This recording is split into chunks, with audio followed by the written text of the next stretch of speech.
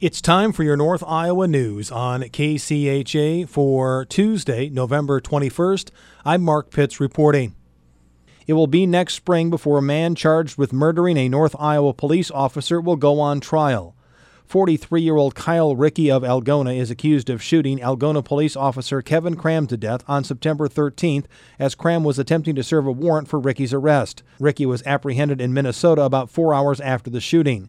Rickey has pleaded not guilty to a charge of first-degree murder, a Class A felony. His trial was scheduled to begin December 12th in Kossuth County District Court until Rickey waived his right to a speedy trial and his legal counsel asked for a continuance to have more time to prepare.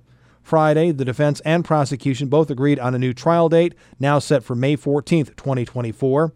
Rickey remains in jail on a $2 million cash-only bond. Prior to joining the Algona Police Department, the 33-year-old Cram was an officer with Norris Springs Police from 2013 to 2015. The Northeast Iowa Community College Board of Trustees will seek termination of its president, Dr. Herbert Rydell. NICC trustees held their annual organizational meeting yesterday and went into closed session to discuss performance-related concerns of Dr. Rydell.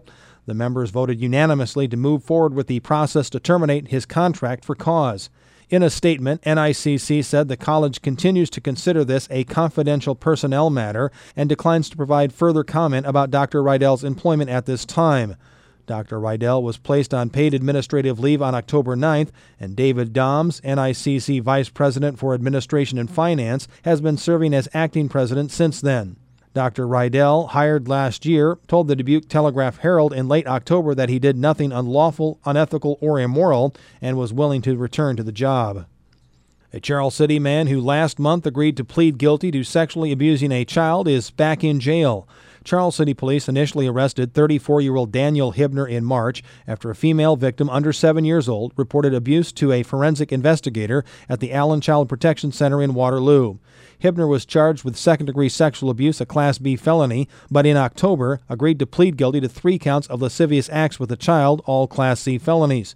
His sentencing date is set for January 8th in Floyd County District Court. However, Hibner was arrested last week by the Floyd County Sheriff's Office on a warrant requesting revocation of his pretrial release after a violation report filed November 8th indicated that Hibner missed at least 6 appointments with his parole officer. Hibner is being held in the Floyd County Jail with bail set at $25,000 cash-only bond, although his attorney on Monday filed a motion seeking a hearing for bond reduction. In August, the Floyd County Board of Supervisors heard from NextEra and Invenergy on projects to build about 170 wind turbines combined in areas from Rudd and Floyd south towards Marble Rock and Rockford. Several landowners in the impacted area then asked supervisors to put a moratorium on the development of any new wind turbine projects until the county's ordinance regulating their construction can be updated. During their regular meeting yesterday, Board Chair Mark Kewen acknowledged the need for updates to the ordinance in place for years, but no longer meets the needs of the current state of the wind industry. He also recognized that some landowners don't see the need for anything to be done with the county's ordinance. From organizations like the Land and Liberty Coalition that says passing a moratorium sends a clear message to wind developers in Floyd County is closed for business and will restrict landowners' ability to make the best decisions for their own land should they have an interest and opportunity to join with the project. We've received several emails from county residents who don't want any changes because they'd like to. They've signed an easement, and there's a list of the people who already signed easements with developers. And they don't see the need to change anything. They want to see wind turbines develop because they'd like to build on their land. Kewen noted that the moratorium does not prevent the wind companies from negotiating voluntary easements with landowners, but does temporarily pause the development of such wind farm projects. So the moratorium shall be effective for a period of 6 months from the day it becomes effective today until May 20th. If more time is needed by the zoning commission to complete their review and make a recommendation to the board, a moratorium shall be extended by resolution of the board. We'd extend resolution 4423 until July 1st, 2024. Then this resolution instituting the moratorium or any extension thereof shall thereafter not prohibit the board from engaging in negotiations during an official meeting and entering into a development agreement with the wind development company or companies. Doesn't prevent it, doesn't say we shall. Supervisors voted 3-0 to approve the moratorium and puts the plan in motion for the Floyd County Planning and Zoning Commission to work with the North Iowa Area Council of Governments to update the county's ordinance regarding wind farm construction. Once complete, Kuhn added the county can then address ordinance updates for solar projects. A public measure that was not on the ballot earlier this month was a tax levy to help fund emergency medical services in Floyd County.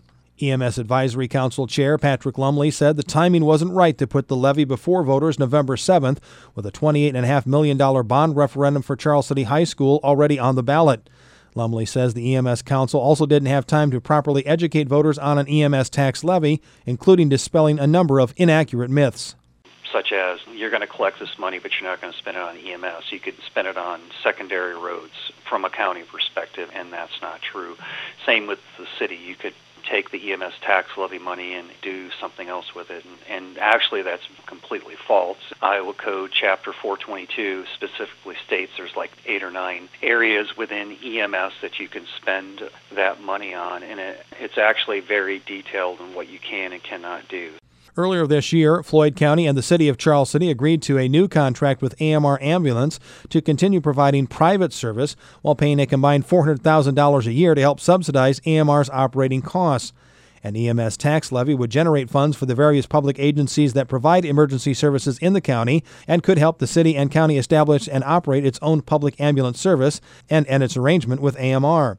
The EMS Advisory Council meets at 5 o'clock this evening in the EOC room of the Floyd County Courthouse to continue planning how an EMS levy would be taxed and when it could be put before voters.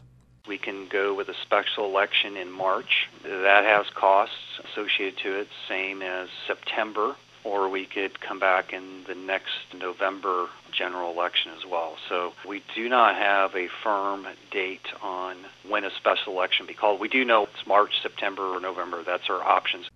When an EMS tax levy does appear on the ballot again, it will need a 60% majority yes vote to pass. A Floyd County EMS tax levy to raise over $500,000 a year for 10 years failed last November. More North Iowa news on the way on KCHA.